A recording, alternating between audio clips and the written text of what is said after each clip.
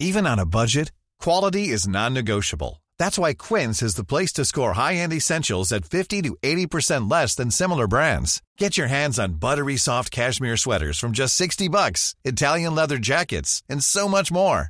And the best part about Quince, they exclusively partner with factories committed to safe, ethical, and responsible manufacturing. Elevate your style without the elevated price tag with Quince. Go to quince.com/upgrade for free shipping and 365-day returns. Since 2013, Bombas has donated over 100 million socks, underwear, and T-shirts to those facing homelessness.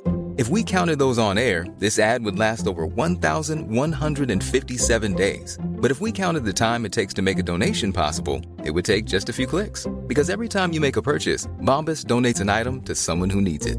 Go to bombas.com/ACAST and use code ACAST for 20% off your first purchase. That's bombas.com/ACAST, code ACAST.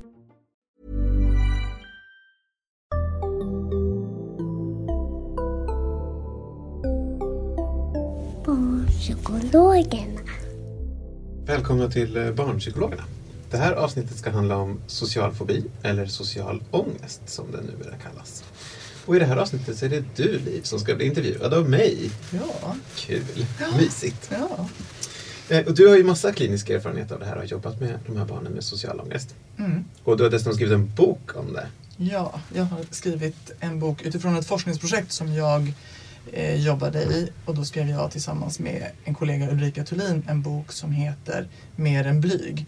Och där vi beskriver egentligen hur vi jobbade med de här barnen som var mellan 8 och 14 år gamla. Även om boken, skulle man kunna säga, täcker hela skoltiden. Och som vänder sig till både föräldrar och skolpersonal som träffar de här barnen. Men forskningsprojektet var att undersöka behandling? Som ja, precis. Exakt. Och vi jobbade som terapeuter i det forskningsprojektet. Mm. Så. Vid Stockholms universitet? Vid Stockholms universitet. Där jag jobbar. Ja. Men du, berättar lite vad social ångest är för någonting. Social ångest är ju, förut så kallades det ju för social fobi. Det är säkert det som de flesta känner igen som namn. Och det kan man säga karaktäriseras av en rädsla för att bli granskad, iakttagen av andra och negativt utvärderad. Mm. När man gör saker, alltså i sitt beteende. Så det handlar om en rädsla för att göra bort sig väldigt mycket inför andra eller i andras ögon. Vad är liksom klassiska situationer som barn är rädda att göra bort sig i? Massor med situationer kan man säga. Dels finns det en kategori av barn med social ångest och vuxna i och för sig. Där man är rädd för att till exempel hålla föredrag inför andra, prata högt inför andra, läsa högt inför andra. Det kan vara bara det handlar om. Och det brukar man då kalla specifik social fobi förut då. För det är ändå en relativt begränsad problematik. Sen finns det en grupp som har en mycket mer generaliserad problematik. Och de är oftast rädda i nästan alla sociala situationer. Alltså de här då givetvis att föreläsa och så. Men de kan också tycka det är väldigt obehagligt att äta tillsammans med andra människor. Att bara småprata med andra människor. Att prata telefon. Att delta på skolidrotten. Byta om med andra. Stå i köer. Prata med främmande människor. Alltså, stå i köer? Ja, liksom stå i kö någonstans. Och sen blir det min tur i en kassa. Och då måste jag betala och sådär. Så att man kan säga alla situationer där man är på något sätt en social varelse. Och i fokus? Ja, precis. I något slags fokus. Inte i strålkastarskenet kanske, men ändå på något sätt liksom. Där en annan människa kommer att interagera med en. Och man då skulle kunna bli negativt bedömd. Mm. Så man kan ju säga att för barn så är ju skoldagen ganska tuff. För det är ju bara sådana här situationer från 8 till 4. Så skolan är en ganska tuff miljö för de här barnen. Skola och förskola, eller?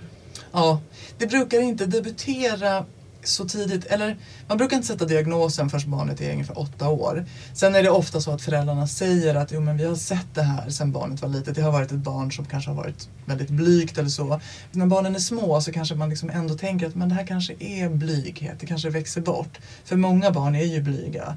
Och man kan säga att blyghet är som alltså när blyghet övergår i att bli väldigt problematisk och hindrande, då kallar man det för social ångest istället. Mm. Så hos små barn så är det inte så vanligt att man tänker att det är en diagnos, men man kanske ändå ser en utpräglad blyghet. Och för de personerna som säger att man är 8 år och då börjar det bli ett problem för att det ställs krav i skolan till exempel på att man ska kunna prata inför klassen. Har de barnen alltid haft det som ett personlighetsdrag tidigare, att man kan se? Personlighetsdrag kan man ju diskutera vad det är. Men har de visat det beteende tidigare? Men oftast, väldigt ofta har de gjort det. Och alla vågar jag inte säga, men ofta har de gjort det.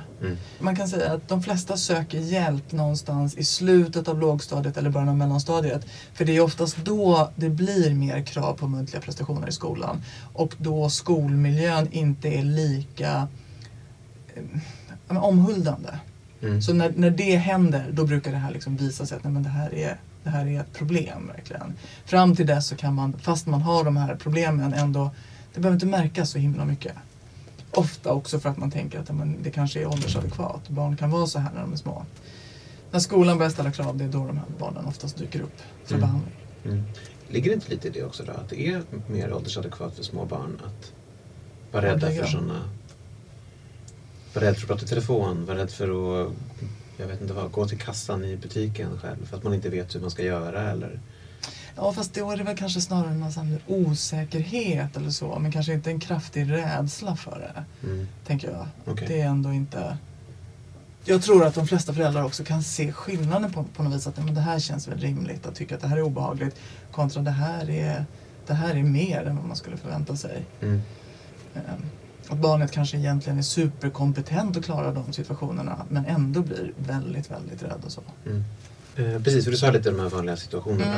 Och det man framförallt söker för när det blir problem i skolan alltså. Det är oftast då som man liksom uppmärksammar det så pass att man söker hjälp för det. Så kan man nog säga. Om det är inte skolan då, vad är det då? Det kan ju vara på fritidsaktiviteter eller så, men det är väldigt ovanligt att det skulle vara på fritidsaktiviteter men inte i skolan. Alltså eftersom det här problemet, de här situationerna dyker upp så mycket i skolan, så är det oftast där det märks. Men sen märks det också i andra sammanhang.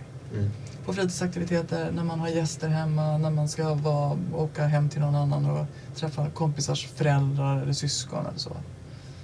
De som inte söker hjälp då och liksom växer upp och blir vuxna, försvinner de här problemen med åren? Eller? Nej, det kan det göra. Man kan ju på något sätt träna bort det på egen hand. Det är inte så ovanligt att man träffar föräldrar som kan känna igen sig själva som barn. Fast ofta tycker jag att de brukar säga då, jag känner igen mig men det var aldrig så här jobbigt för mig. Så mildare varianter kanske man kan jobba bort själva, eller själv. Men där vet man att hos många går det inte bort, utan då har man kvar det till vuxen ålder. Okej. Och då blir kraven bara ännu större eller? Ja, det behöver de ju inte bli, för ibland kan man ju styra sitt liv som vuxen så att man undviker det som är jobbigt. Väljer ett jobb där man inte träffar så mycket folk, inte pratar telefon, så. Just det. Då kan man ju liksom lösa det så. Men man kan ju säga att man har ju låtit då ångestproblemet styra ens liv på ett ganska genomgripande sätt. Som lärare tänker jag att, jag har ju varit lärare på universitetet och haft studenter som har kommit upp till mig och sagt så här, du den här examinationsuppgiften på slutet när vi ska presentera för klassen, så här, är det okej om jag bara presenterar den för dig? Och jag vet aldrig vad man ska tänka i den situationen. Jag vill inte gå in i psykologrollen och bara, nu ska du nog öva på att presentera. Jag brukar säga så här, om man är lärare till en elev med sådana här problem, ska man först och främst uppmärksamma föräldrarna på det. Så att man faktiskt liksom hjälper till. För det kan ju vara så att föräldrarna inte vet, för föräldrarna ser det inte så mycket. Det är ju lärarna som är i skolan och faktiskt ser det. Sen tycker jag att man ska hjälpa föräldrarna att hitta rätt behandling för sina barn. För att jag tycker att man ska söka behandling för det här. Och vi vet att kognitiv beteendeterapi ger goda resultat. Så i första hand är det den behandling man ska söka. Och som SBU rekommenderar och så. Förlåt, vad är SBU för någonting? Måste du förklara? Statens beredning för utredningar, va? Som tittar på olika behandlingar och ger rekommendationer. Vilken behandling ska man rekommendera vid olika problem. Och då är det KBT vid social ångest. Men förutom det då, att man liksom kan bolla vidare till föräldrarna? Ja, för då tänker jag så här, om familjen söker hjälp, då ska man försöka samarbeta med familjen och den behandlaren och se vad man ska göra som pedagog. För att man kan inte som pedagog bestämma sig för att så här ska jag jobba lite självständigt och på egen hand. För det kanske går på tvärs mot vad barnet befinner sig i den verkliga behandlingen.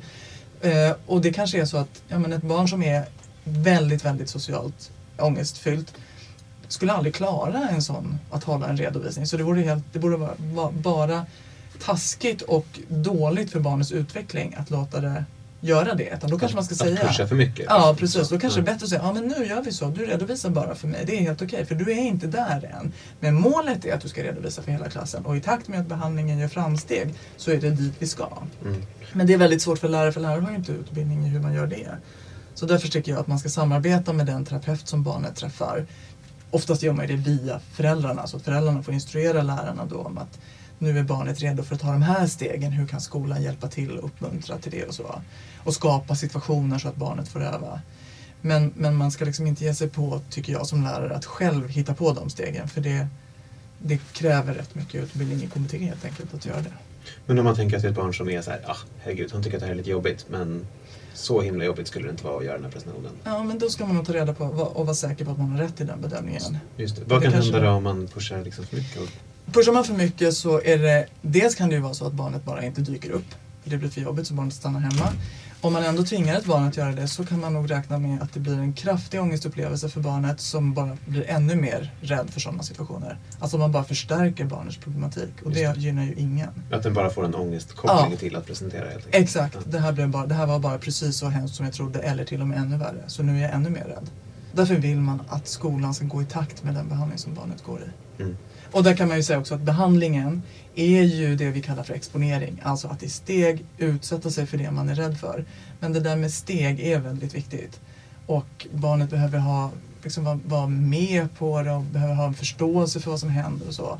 Så att man kan liksom inte lägga upp de där stegen. Alltså, det ska gärna en terapeut utbildad i KBT göra. Ett parentes bara. Det är ju så otroligt mycket sådana här att presentera för varandra i skolan idag. Eller det var det när jag gick. Men det känns som att det måste ju vara en otroligt bra sak.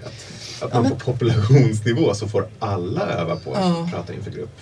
Alla tycker att det är lite jobbigt, men alla lite jobbar, nästan alla ändå liksom jobbar sig igenom det och lär sig att det inte är så farligt.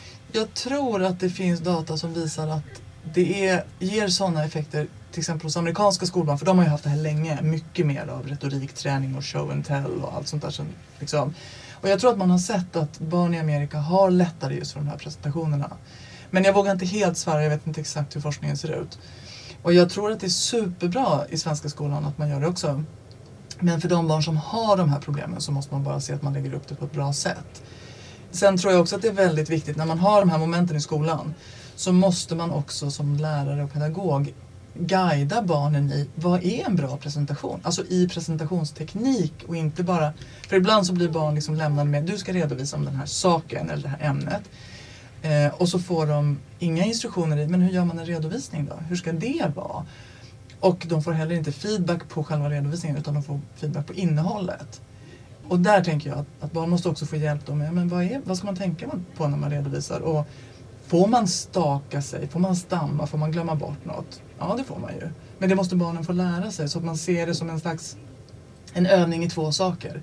Det är en övning i att samla information och presentera det, men det är också en övning i att bara presentera. Liksom. Och med det menar du inte att man ska sätta fokus på att de ska göra det svinbra? Nej. Utan tvärtom någon sorts acceptans för att man får stamma och det kan bli lite sådär. Exakt, för så är det ju. Ja. Det finns ju inga presentationer om man tittar på, möjligtvis en superproffs, Al Gore kanske föreläser utan en enda stamning eller stakning. Men alla andra människor hummar och stakar sig och glömmer lite och tappar tråden. Och det är inte det vi bedömer som en bra eller en dålig föreläsare, utan det är ju liksom helt andra saker.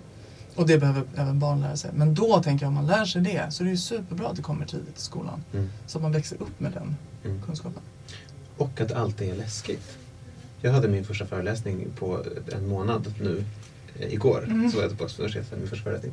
Och jag hade ju ångest hela jävla morgonen. Jag vaknade och började fantisera om hur jag skulle kunna undvika och ställa mig där framme. Ja, men, och det är ju och jag tycker det är jättekul. Men det är ju ändå att det är helt normalt att man får den här obehagskänslan. Ja, men, och det där tänker jag också är en grej där skolan tror jag kan göra så himla stor nytta. Just att normalisera. Bara gör handuppräckning i klassen. Hur många här tycker det är lite läskigt när vi ska redovisa inför varann? Alla kommer ju räcka upp handen. Och då blir det så här, aha, tycker alla det? Ja, men då är det ju inte farligt att jag är rädd. Och hur många här tycker det gör något om man stammar? Ja, men titta på de grejerna liksom. Så att där kan man ju verkligen normalisera utifrån att de allra flesta människor tycker det. Och till och med då du som föreläser mycket tycker det när du har haft en paus. Och du tycker att det är kul. Alltså man kan både tycka att det är kul och superläskigt på samma gång.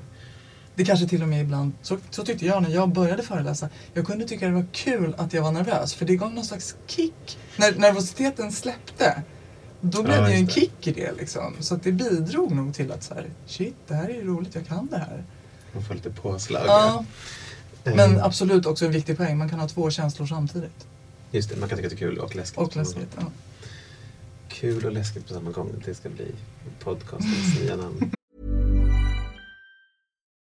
Since 2013, Bombas has donated over 100 million socks, underwear, and T-shirts to those facing homelessness.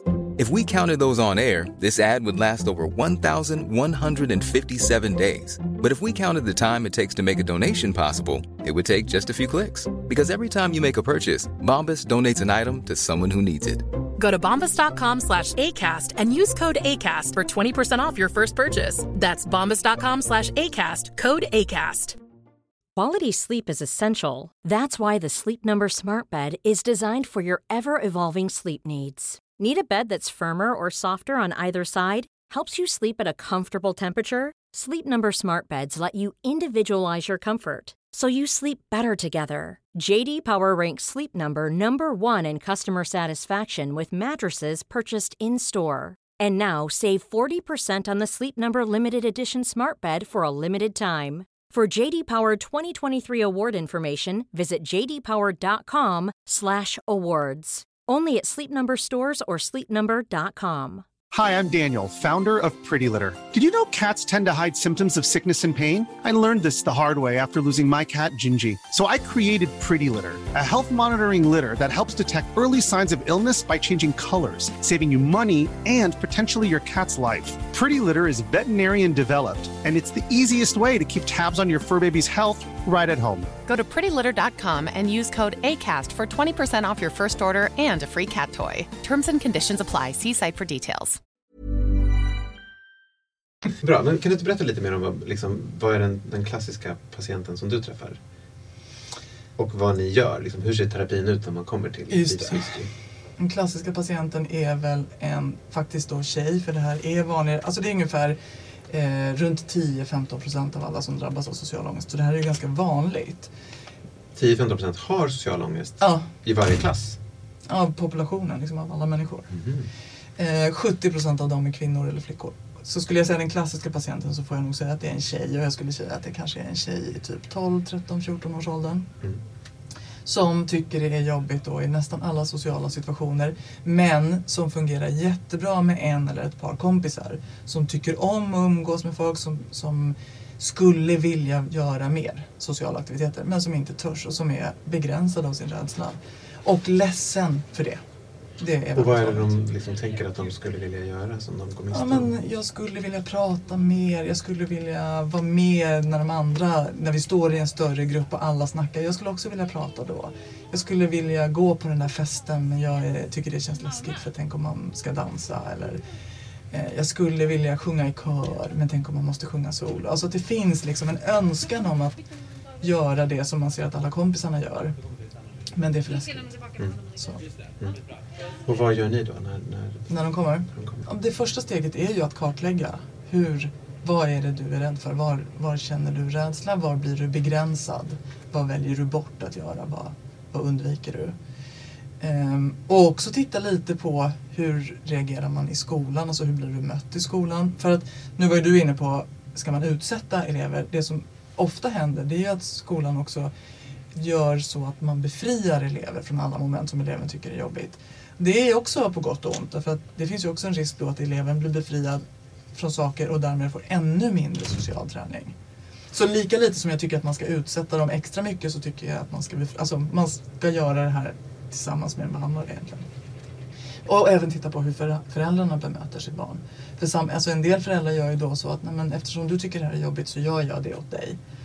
Det kan kännas bra i stunden, men det gör ju oftast att barnet inte får någon övning och träning och blir ännu mer tillbakadragen. Vad betyder det? Att ens mamma går på festen istället för mamma? Ja, exakt. Det är inte vanligt. Nej, men jag går på den här festen, det blir bättre så. Ja, men det kanske är till exempel, men jag ringer din kompis mamma och gör upp om att ni ska leka, så du slipper prata med henne. Så du slipper sköta telefonsamtalet? Exakt. Till exempel. Och när vi går och handlar kläder till dig, då går jag till kassan och betalar. Och jag frågar om det finns rätt storlek till dig. Och Så att du inte behöver prata med en främmande människa.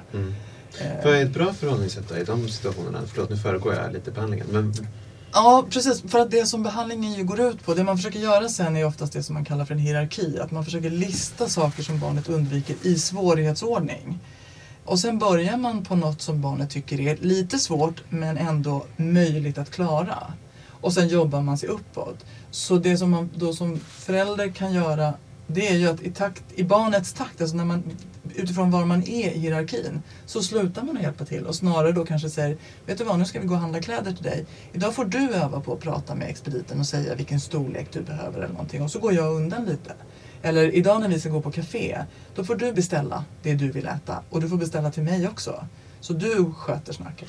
Men kan det vara lite som en förhandlingsgrej då? Så här? Om det är för läskigt så kan jag kan stå bredvid dig. Ja, precis. Och det där är ju hierarkin. Liksom, att man försöker hitta de här stegen. Att det där var för svårt. Okej, då måste vi backa lite. Hur kan vi göra det lite enklare? Samtidigt så vill man inte göra sakerna så enkla så att de inte är någon utmaning. För där finns ingen inlärningseffekt. Att göra det man redan kan lär man sig inte något nytt på. Så det gäller att hitta på något vis precis sådär att okej, det här är svårt men det är fortfarande men det är möjligt. Men det får inte vara så lätt så att det inte ger något. Och sen jobbar man sig uppåt och oftast så... Sen uppåt i hierarkin. Liksom, exakt. Och man gör ju också, ska man säga, det mesta gör ju faktiskt barnet och familjen som hemuppgifter. För det är ju inte i terapirummet, jag kan inte skapa så många sociala situationer.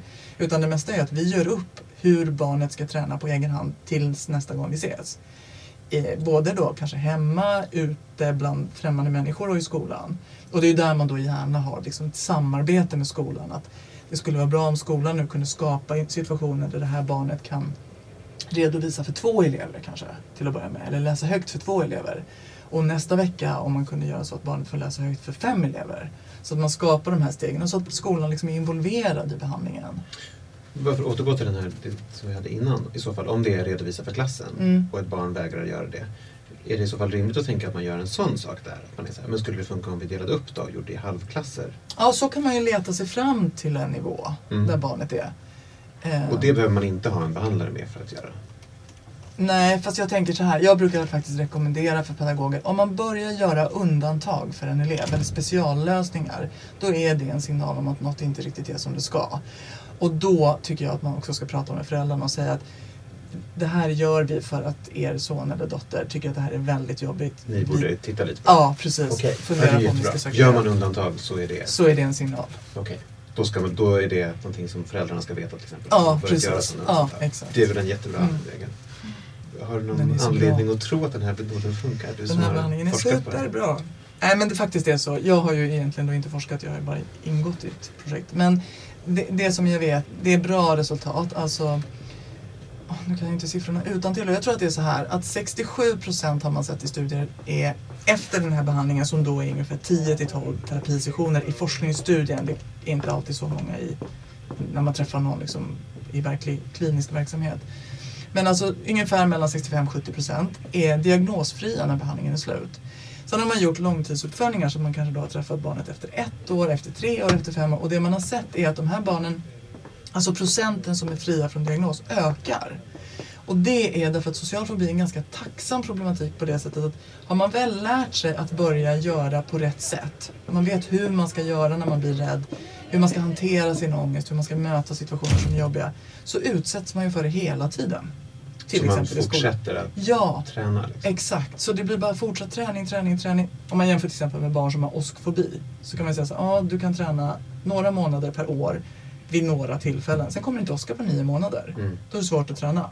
Medan sociala fobier får man... Ja, de behöver ju liksom bara gå till skolan varje dag. Delta i det vanliga livet, så får de hela tiden träning. Så det är därför resultaten liksom blir bättre och bättre över tid. Och förlåt, 67% sa du, 2/3 blir av med sin diagnos. Ja. Men det betyder inte att de inte har något ångestpåslag i sociala stationer efter det. Nej, precis. Det har ju ingen. Nej, exakt. Precis. Och att vara diagnosfri betyder ju inte att det inte har något. Men att det inte längre är störande i ens liv till exempel. Eller så, inte hindrar en, utan att man lär sig hantera det. Jag kan göra det jag vill. Ibland, precis som vi skulle ju aldrig säga att du har social ångest bara för att du tyckte att det var jobbigt eller var nervös inför att föreläsa. du kan fortfarande ha de känslorna. Jag har också katastrofscenarier som att det ska dansas på fester jag går på. Så står man i trapphus och ångrar att man sa att man skulle gå dit för att det kommer... Går du ändå på festen? Jag går ändå på festen. Då tror jag inte att du har social ångest. Eller tack, vad skönt. Precis. Så det finns ganska god stöd för att de här behandlingarna funkar. Ja. Sen kan man ju säga att man skulle önska att det var 100%. Och där får vi bara hoppas att forskningen jobbar på och hittar nya. Vad är det vi behöver lägga till för att behandlingen ska bli ännu bättre och så. Hur är det med medicinering? Alltså antidepressiva mediciner, det som kallas för SSRI eller selektiva serotoninåterupptagshämmare, används ibland för barn med ångeststörningar. Det är, tror jag, nästan aldrig den första behandling man sätter in, utan man rekommenderar alltid att man börjar med KBT. Men för vissa barn kan det hjälpa att också lägga till SSRI-mediciner. Så märker man till exempel att man inte kommer framåt i en KBT-behandling, då kan man ju överväga om man ska träffa en läkare också och be om att få SSRI och se om kombinationen blir det där som behövs för att komma vidare. Det kan kliniskt, tycker jag, att jag ser att det kan vara effektivt till exempel för barn som har blivit ganska deprimerade av att ha social ångest. De har liksom blivit så begränsade i sina liv att de också har blivit deprimerade. Då kan det ibland vara bra att äta SSRI-preparat under en period. Och båda de här behandlingarna, SSRI och om man söker KBT, hur gör man det? Vårdcentralen? Är det liksom BUP? Är det privata aktörer? Privata aktörer finns ju. BUP kan man kontakta. Det finns ju numera också oftast på primärvårdsnivå, alltså vårdcentral, husläkare. Vet man inte hur man ska gå tillväga så skulle jag rekommendera att i första hand vända sig till husläkaren och fråga. För de vet ju liksom hur det är organiserat på den orten. Eller om man vill då gå privat. Söker man KBT-terapeut så kan man ju gå in på kbt.nu. Där finns en förteckning på terapeuter i hela landet. Jag tänker att en kritik mot det här skulle ju kunna vara att så här, ska man verkligen behandla någonting som bara är att man är lite blyg? Är det ett sånt samhälle vi har kommit till? Att man liksom inte får tycka att sådana saker är lite jobbiga. Det tyckte ju jättemånga när de var små. Vad tänker du om det? Det där är ju en vanlig åsikt och diskussion som förs. Jag tänker så här, att har man en ångestproblematik som hindrar en i livet, som gör att man avstår från saker som man egentligen vill och som man då faktiskt är ledsen för att man går miste om, då tycker jag att man ska försöka se om man kan bli av med det. För det tycker jag liksom inte är någon slags krydda i livet. Det betyder ju inte att alla måste bli professionella talare eller så. Men att man ska vara fri att välja och inte låta ångest styra en. Och är man styrd av ångest, varför inte söka hjälp och se om man kan bli av med det. Sen kan man ändå välja bort saker, men då kan man ju välja bort dem på grund av olust. Jag tycker inte det är så kul att dansa, så jag gör inte det när det är dans på fest. Nej, men det är fine. Men jag är så rädd för att dansa så jag vågar inte ens gå dit, så jag får ångest redan när det kommer en inbjudan. Nej, men det är kanske inte så roligt. Och det är också precis som det vi varit inne på tidigare, att det är skillnad på att bli av med all ångest i sociala stunder. Att det kanske är ett orimligt krav, att man kommer att ha ångest i sociala stunder, men frågan är om man ska välja bort saker i livet för att slippa den. Precis. Det är ändå två olika saker. Ja, exakt. En helt annan sak som jag passar på frågan nu förresten. Hur är det med barn med autismdiagnoser och social ångest?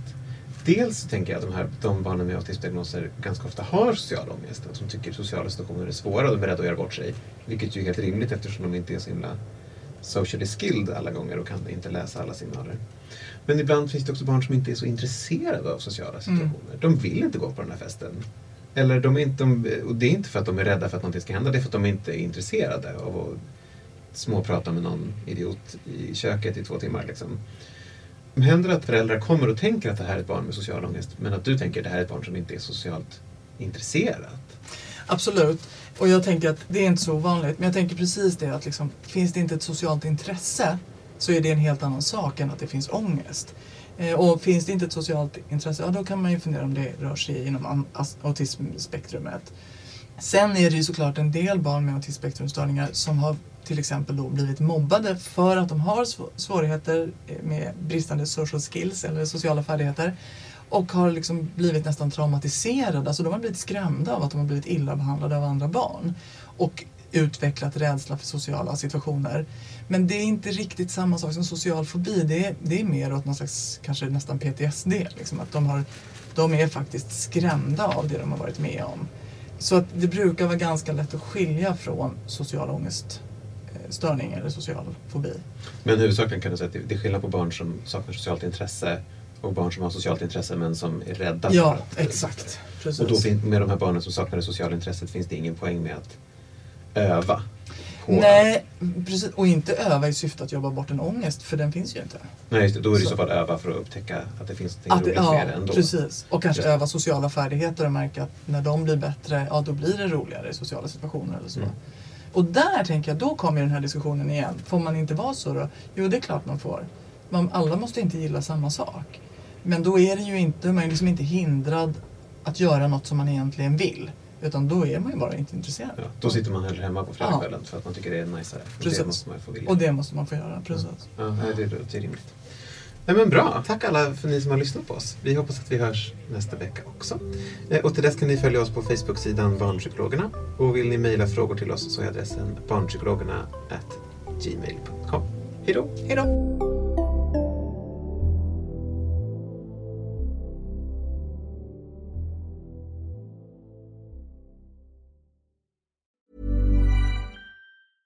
Imagine the softest sheets you've ever felt. Now imagine them getting even softer over time. That's what you'll feel with Boll & Branch's organic cotton sheets. In a recent customer survey, 96% replied that Boll & Branch sheets get softer with every wash. Start getting your best night's sleep in these sheets that get softer and softer for years to come. Try their sheets with a 30-night guarantee. Plus, get 15% off your first order at bollandbranch.com. Code BUTTERY. Exclusions apply. See site for details.